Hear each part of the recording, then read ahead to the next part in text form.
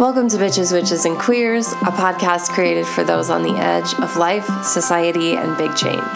In this space, you'll hear about how you can make small and powerful shifts in your life towards healthier relationships and take brave steps to trust yourself in every aspect of your life. I like to keep it curious, a bit goofy, and down to earth. Welcome.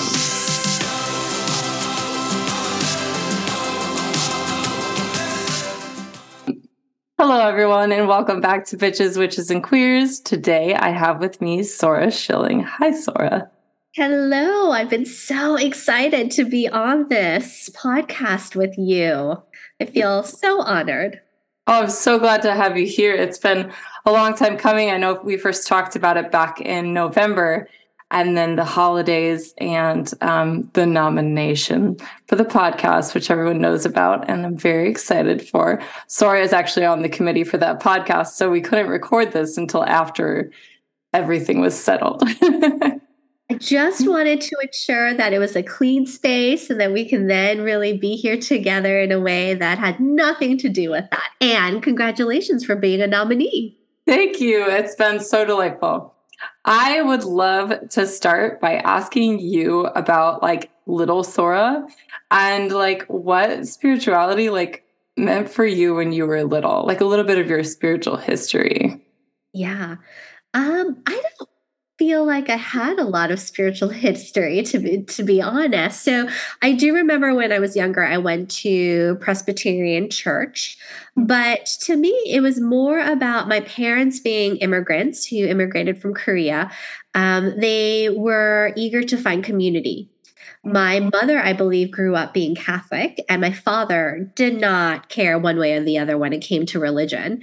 And so, but they did need to have soul family and people around them that could rely on for a whole various different thing. And so we went to church, and I remember after church, we would go and we have picnics in the park, and Dad would play tennis with his friends. So it was much more a way to socialize than anything else.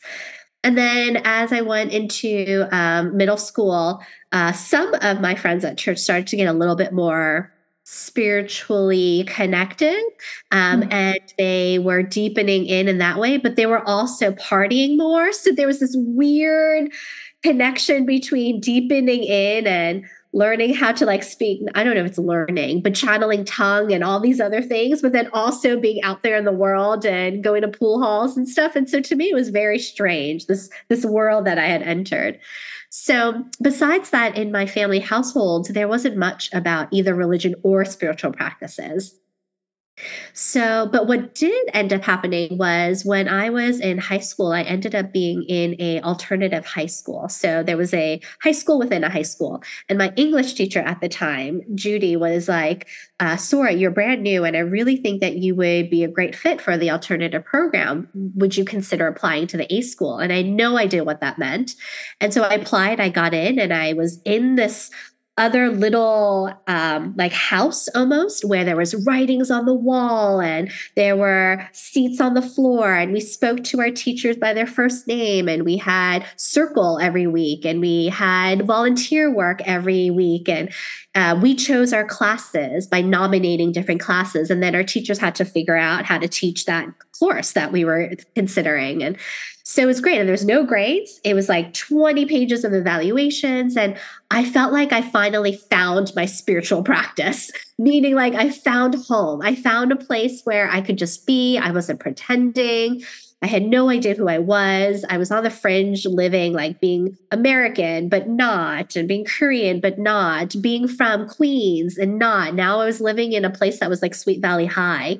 And there were people with Beamers. And I was I didn't know that kids could have this kind of wealth. And so I was always on the outskirt of things looking in. And it was the one moment in time where I was amongst my fellow students who in the outside world would never have thought they got along. Right? We had a football player with someone who loved grunge music, who then, another person who loved Pink Floyd. And it was such a weird group of folks that got together. But when we were in that room, it was safe and we got to be ourselves, truly ourselves.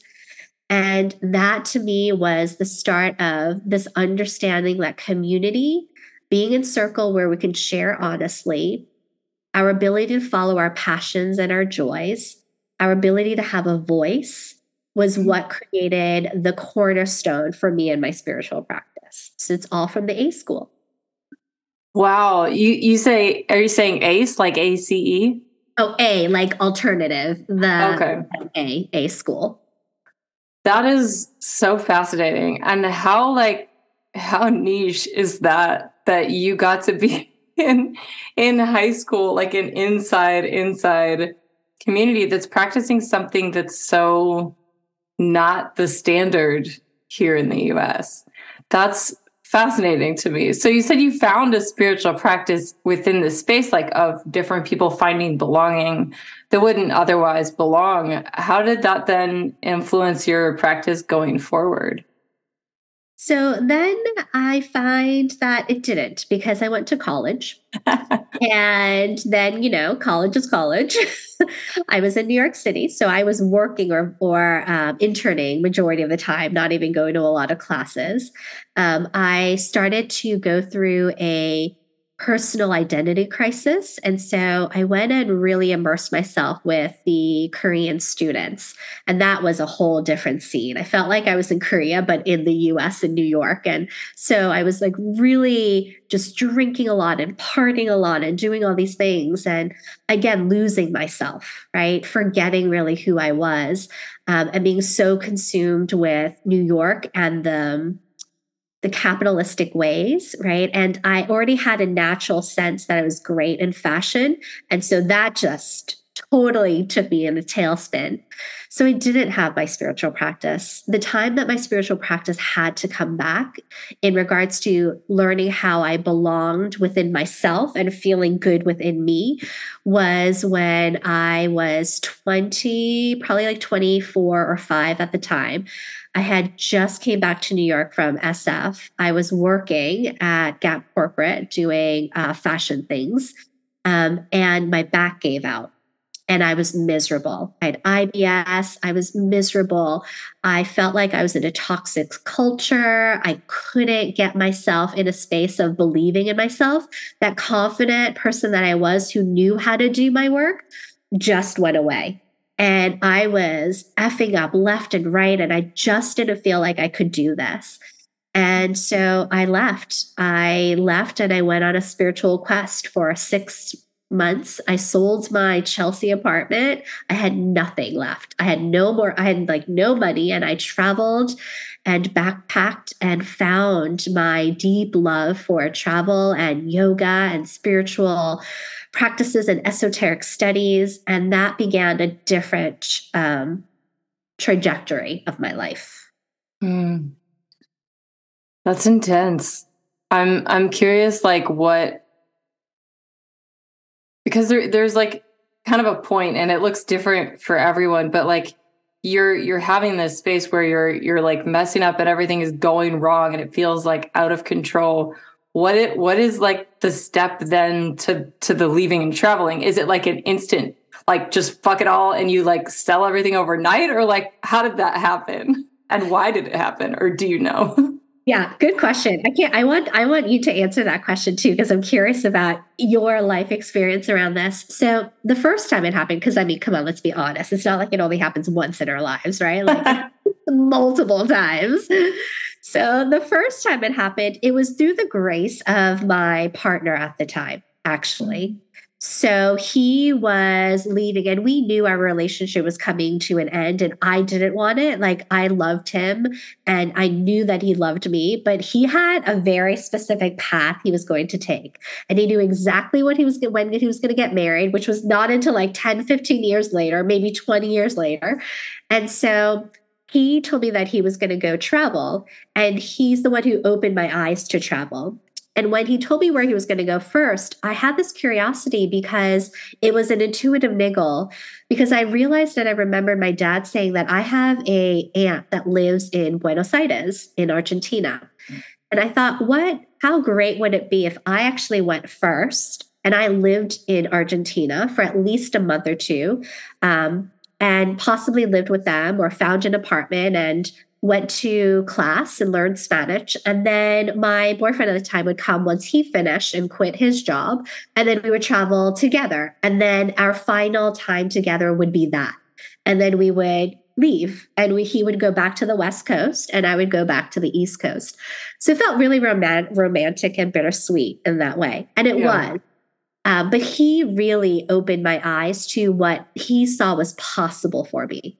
Like, I feel like, especially as a projector, I need others to look at me and remind me of my greatness. And when I have folks around me who don't, I just keep getting smaller and smaller and smaller. But there's these gracious moments where I get this opportunity to be with people who see me fully, right? And he was one of them. And there are a handful of others throughout my lifetime, including my dear friend Julie Parker, who was a catalyst. And these folks opened me up to what is my unlimited potential. What about you? What was one of yours? I love that. And I'll share in just a minute. I just want to respond really quickly to yours, like the beauty of what you just said. Like because there's a lot in the self-help world. Like, you're supposed to be strong in yourself and know who you are without other people. But that's like a fucked up white concept. That's not like, we're born in community, right? We're supposed to be connected to our community. So there is this like such an important thing to like have people in our lives who can reflect to us the goodness of who we are. And like, if that can't be your family for whatever reason, like, it's so important to have people around you who can do that. Yeah. And it's necessary for us to really like thrive, not just survive. Absolutely. And I don't know about you, but for me, my family tried their best and continue to try their best. But we have language differences. Their expectation for me, because of why they moved here and what they wanted for me, was so different. And we don't speak the same language. They have no idea who I am as an adult. They still see me as that 16-year-old. They have their own stories that they create around, what's going on in my life. And I don't have the language or even them knowing enough to know what I do in the world, right? I mean, most people don't have any idea what I do to begin with. And so I desperately yearned for so long to find somewhere to belong and to have family, to have people who, quote, got me. And more importantly, who saw me before I got myself. Yes. I will share one of mine. It actually happened at the ending of a relationship as well. I was in like an emotionally abusive relationship, but it was like we were both really not in great places. And I had lost myself so much in this space because I had like given over like my entire worth. Like, he saw things in me and I thought that those things only existed within him. Like, I thought that I wouldn't have me without him. But I was truly miserable. And I finally, like, I would just get nauseous every time we talked about our future together. I like would always like go and like throw up. And I was like, this can't be good. It was like chronic nausea because of this. And I actually just like, my brother came back into town with his wife at the time, and they were moving to Kansas City. And I was in St. Louis about to graduate college. And my brother was like, we have an extra room we're wanting to rent out. And it was like, I don't know if you've seen like those memes with the exit ramp, but it was just like last minute, like there I go. Like, I took the exit like my life depended on it.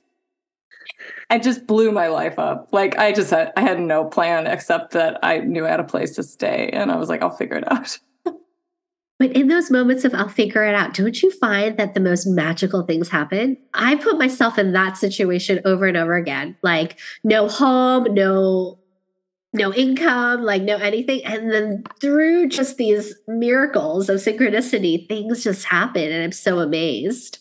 Yeah. On that point, I'd love to hear you speak about the hardest thing ever for me, which is being in the unknown. Like there's this I feel like so much of what we do, and maybe I'm just projecting, is so much of what I do in my life is to like protect myself from feeling uncertain. And my brain does this. It'll just create like boundaries or a plan or a pattern or something that makes me feel a semblance of control. And really like you just named, the most amazing things that happen in our lives are when we just like fuck it, take the exit ramp and allow the magic to like come to us and allow and trust ourselves. There's just like incredible things that happen in that space. So I'm curious, like what for you, like what helps you step into that? So there is a trick that I use. Now, again, this is my way. This isn't going to be everyone else's way. Sure. But for me, it happens in two different ways. One is a way that I choose, and the other way is the way that the universe chooses for me, which isn't always great. Doesn't feel good ever. But it also is very exciting and very cool to witness during and mostly after. So, yes. But the way that I personally choose to test this and remember is by traveling. And so with the pandemic and not having traveled as much, I do find myself, until more recently, because I have been able to a little bit more, find that little bit a bit more sensitive. There's a little more tension when it comes to trusting it. But what I used to do is I would travel at least 1, 2, 3, 4, 5 times a year. I was traveling probably more than 7 months out of the year, if not. And anytime I travel, sure, I plan certain things, but other things I don't plan. And I do that purposely to kind of stretch my muscle of uncertainty and not feeling like I know exactly where I'm going or what's happening next. And so that might be not knowing where I'm literally flying over to next, or where the next hotel I'm going to stay in, or am I staying somewhere else? Other times it'll be I'll take a day and I have no idea where I'm going and I will just go. Right.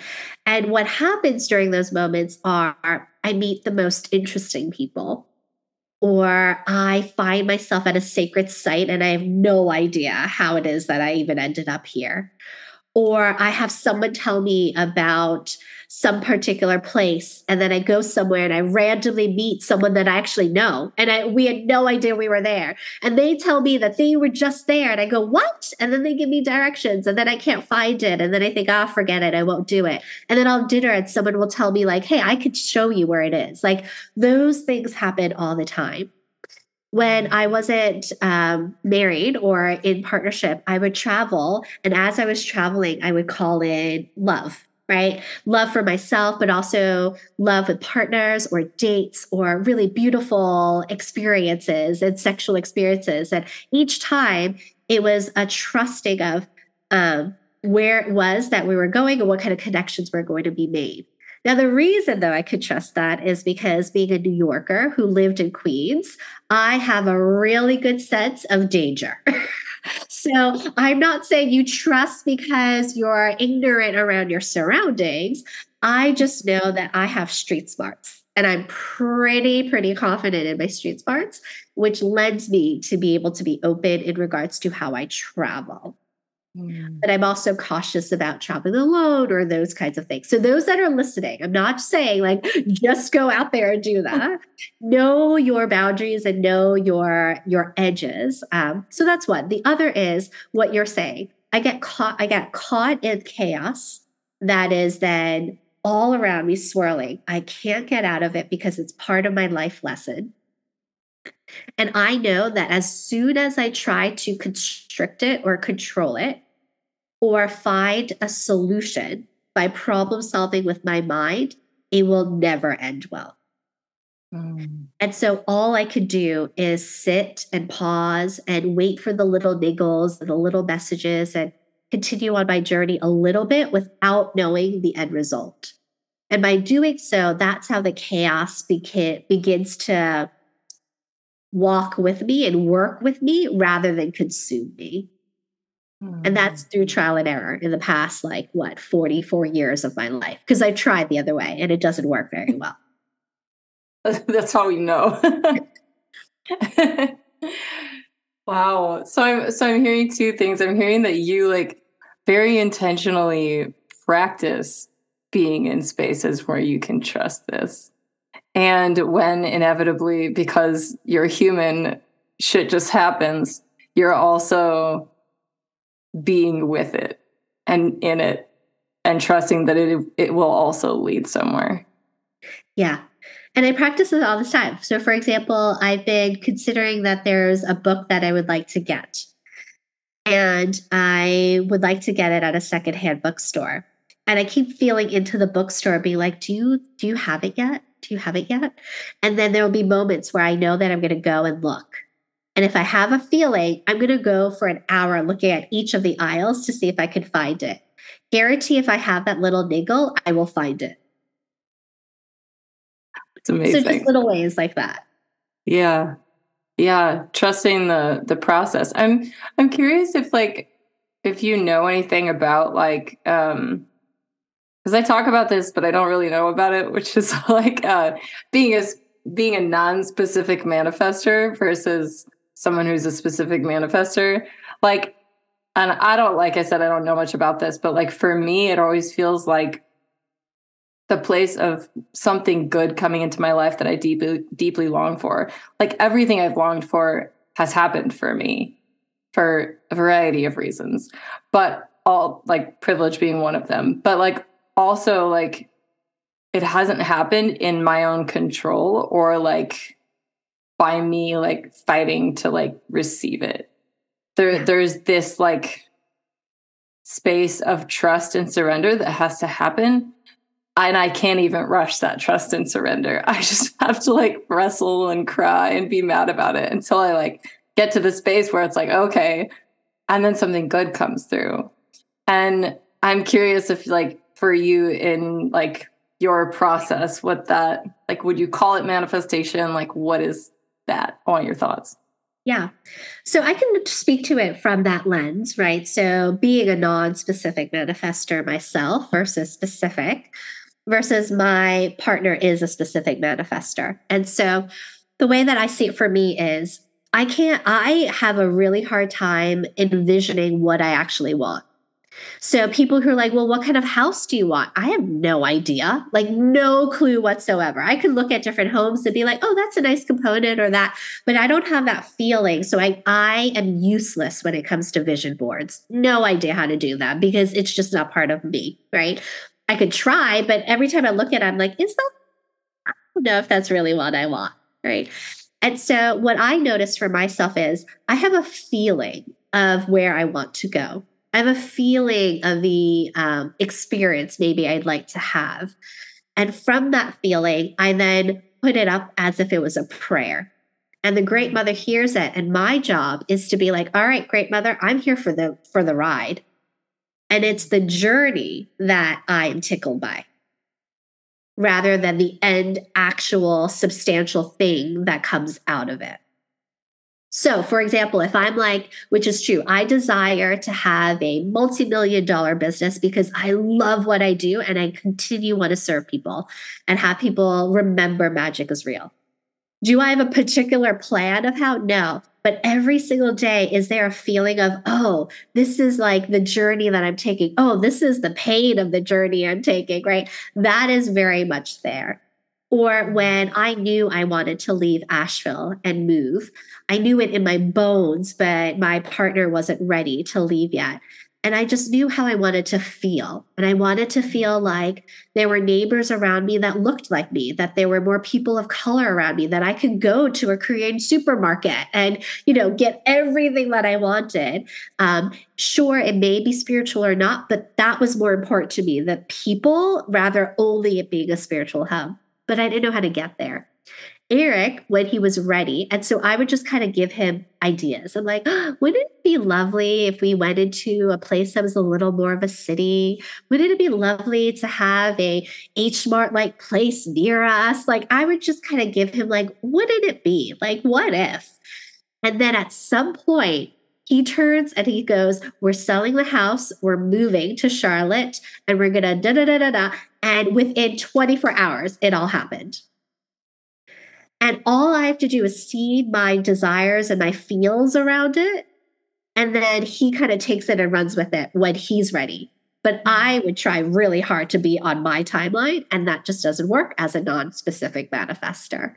So whether it's with a partner or a friend or just myself, I just feel into what's the journey. So I really desired a car. I don't know what kind of car. And then I was like, oh, maybe a Lux car. Not that at the moment that feels really true. But then Eric is like, what about this car? And now I love my car, not because of the brand, but because how it makes me feel, which is freedom and choices and the ability to continue to live in the miracles by going and not knowing where I'm going, right? So does that help you when it comes to your non-specific manifesting ways? Yes, I love it so much. Like in general, I feel like the things that we want for the feelings they give us anyway, not the things itself. And so it makes perfect sense that you would be desiring and placing in your intention and prayer that the feeling, and that being a way of kind of letting go of the goal per se, and allowing that feeling to come through. That's really beautiful. You were famous for running a devoted energy coaching school. Being very generous there. You're famous in my world. I mean, you run a fucking school. That's pretty cool.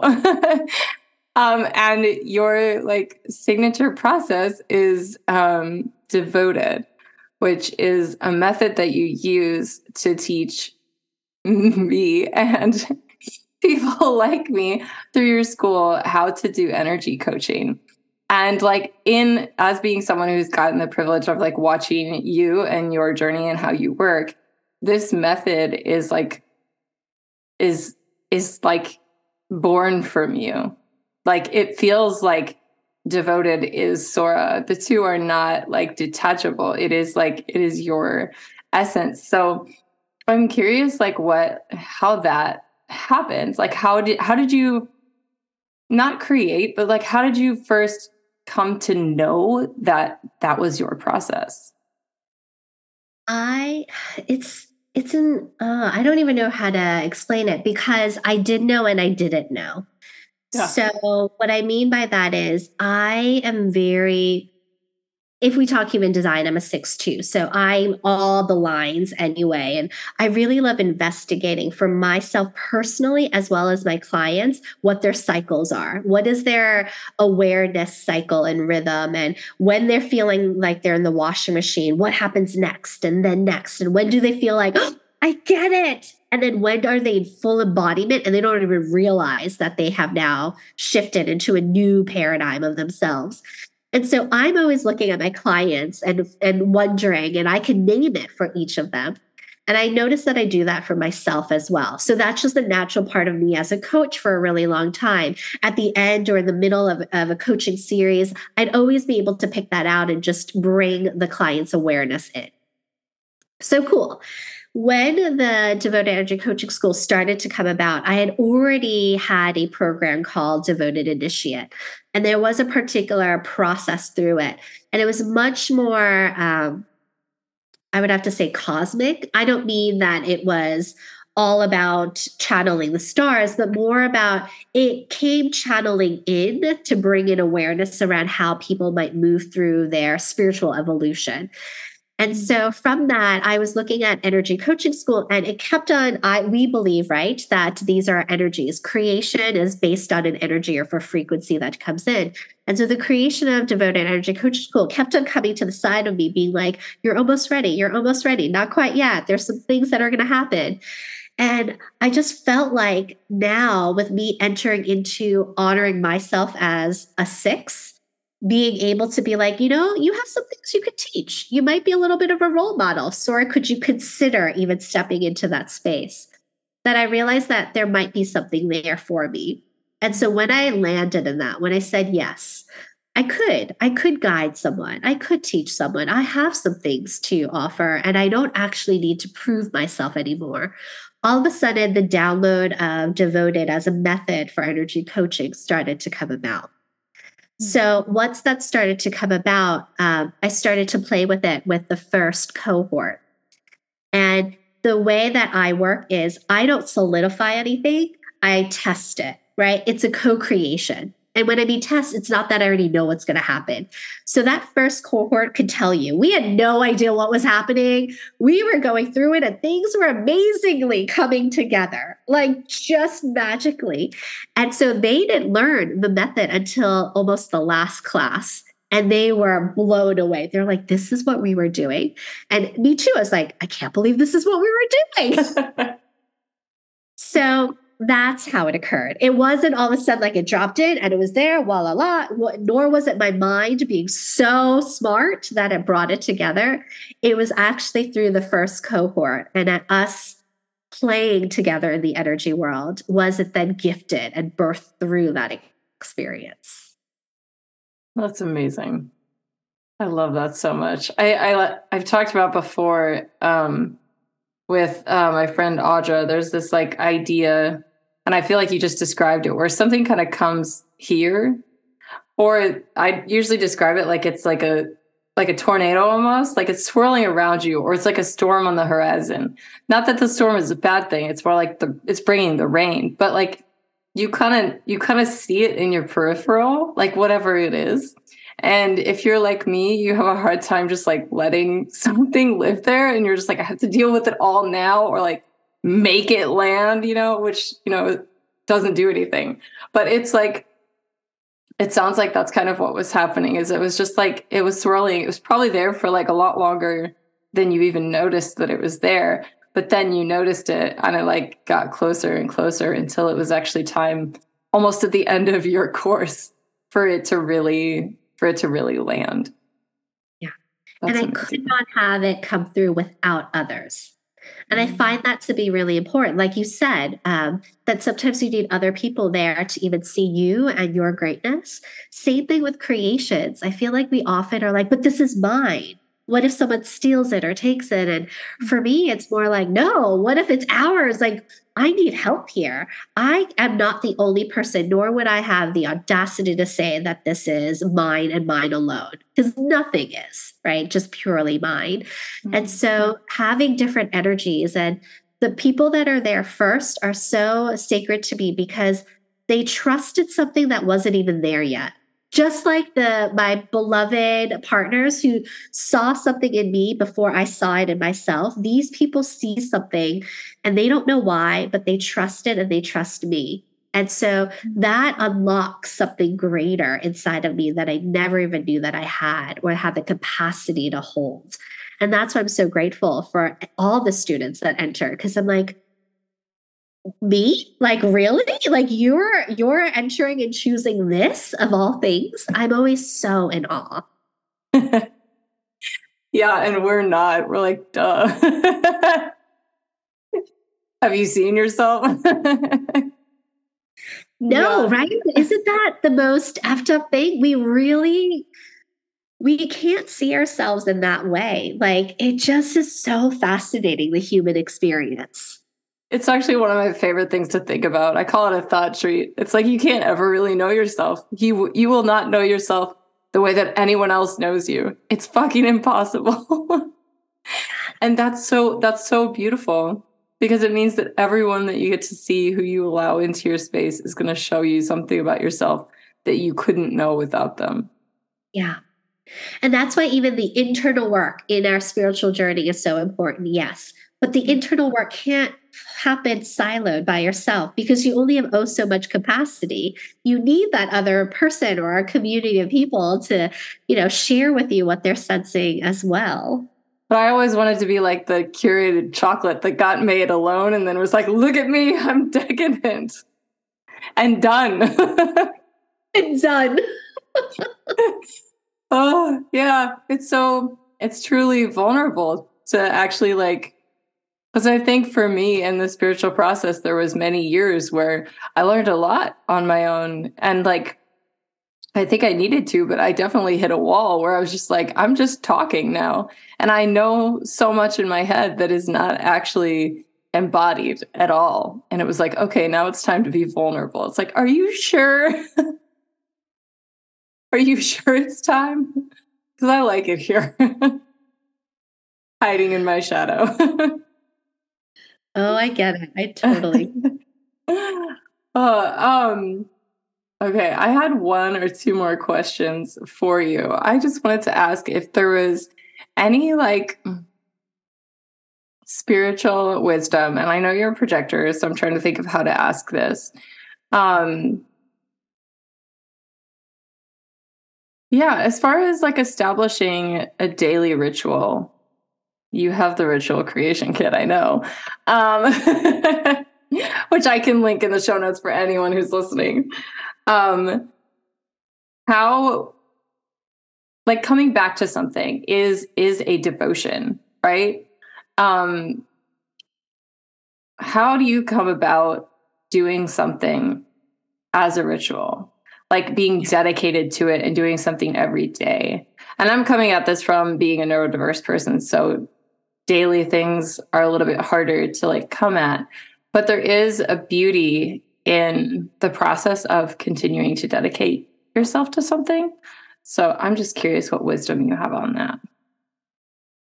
And for me, I wonder sometimes the word ritual has become this like big thing. Like, what's the ritual I'm going to do? And it's become such, in some ways, performative, and in other ways, very much a concern around how valuable or intentional or long or deep or sacred that it needs to be.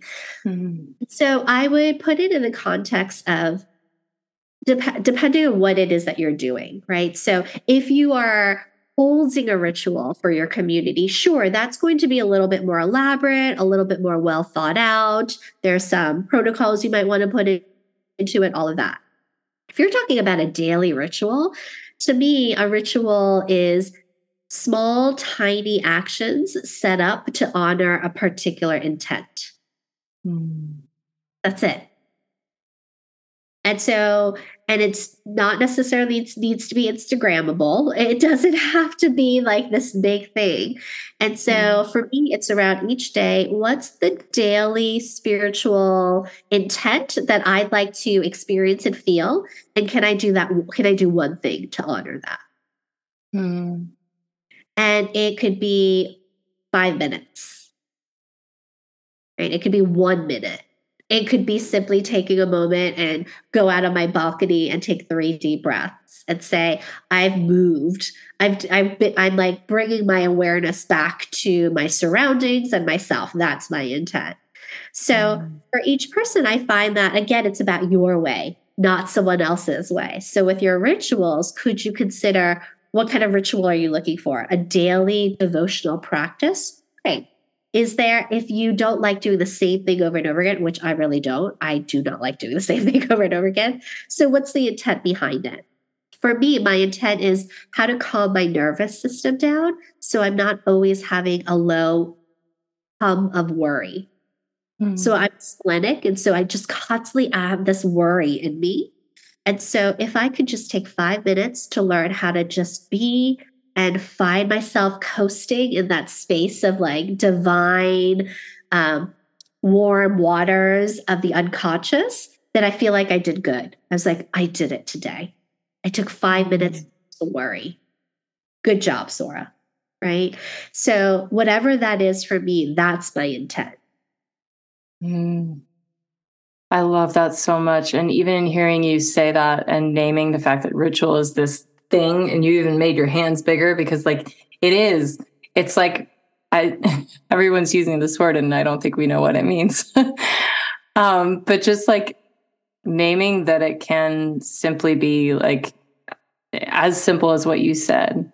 I think that it's almost like we put the lens of capitalism on ritual and we're like, how much can you do in this amount of time to prove your spiritual dedication? Like there's like proving energy and like productive energy into a thing that's supposed to be for you and bringing you to presence. And yeah, and materialistic, right? Like, do you have all the instruments required? Which I find fascinating because my mentor, Grandmother Jyoti, has told me that in the indigenous practices, that often indigenous elders speak around rituals as the way we speak about ceremony. That rituals to them are the protocols that get passed down through verbiage, through word to word, when someone is ready to hold a particular medicine or a protocol or a ritual through that line, so that it's never broken. That's a traditional First Nations practice of rituals, which is vastly different than the way that we see as the context of rituals, which would probably be vastly different than, let's say, those who come from the church see rituals, right? So there's different ways, or for me and my Korean shamanic practices, what rituals are, right? But rituals have protocols, and it's just knowing what kind of ritual you're talking about. Is it the capital R ritual, or is it the lowercase r ritual? Yeah, it's so important to name that. I think a lot of Western spiritual adaptations of things, it's lost its original meaning, and it hasn't lost it, but we lost it in the process of trying to make it Instagrammable, or to make it seem like we're dedicated, and separating it from the real power it has in just being what it is. I think there's a lot of things that we do that with, where we're desiring to, it's almost like it's like a feeling that we're chasing, right? Like this feeling of like having done or accomplished something, and we take that feeling into everything that we do. And so when we bring that into a ritual, it's like, well, it needs to be elaborate, and it needs to be 7 steps, and I need to accomplish it every day for me to get this feeling. But it's like, what if you need to know that doing the very simple thing is actually enough, and that is the spiritual work of a ritual? And that is enough, right? So even what you're saying, what comes to me is how, even though it feels sacred within us, there's still a performative nature if we're looking for external feedback for it, right? Like, oh, wow, you did an amazing job, or, oh my goodness, look at you and what you're doing, or teach me more, or tell me more, or wow, that's creating such a profound effect. So we're constantly being taught and programmed to look externally for other people to tell us, versus going internally with even a small 5-minute ritual or intent that we have, and be like, that felt really whatever X, Y, and Z the feeling is for me. And I may never tell anyone about that. Yeah. And like that, I feel like that, at least for me, comes from the space of thinking that my own opinion or experience of something doesn't matter as much as someone else's. And like, even in the process of choosing to keep that for yourself, you are naming that your experience is important enough to be enough. Yeah. What? The spiritual practice is the spiritual practice. Oh my God. I've so loved talking with you. Is there any final things that you want to mention or say, or anything that you feel like you didn't get to say that you would like to share? No, I would have loved to have continued and ask you questions and hear about your stories. So I'm just really grateful that we had a little bit of time to chat and continue to be in one another's spaces. Absolutely. Same. Thank you so much for being here. Thanks, Christina. Thank you all for joining me today. If you are wanting one-on-one support to help you step into trusting yourself, seeing your own magic, and building the life that you want, you can contact me on my website. The website is below in the show notes. I hope you all have a bitchin' day.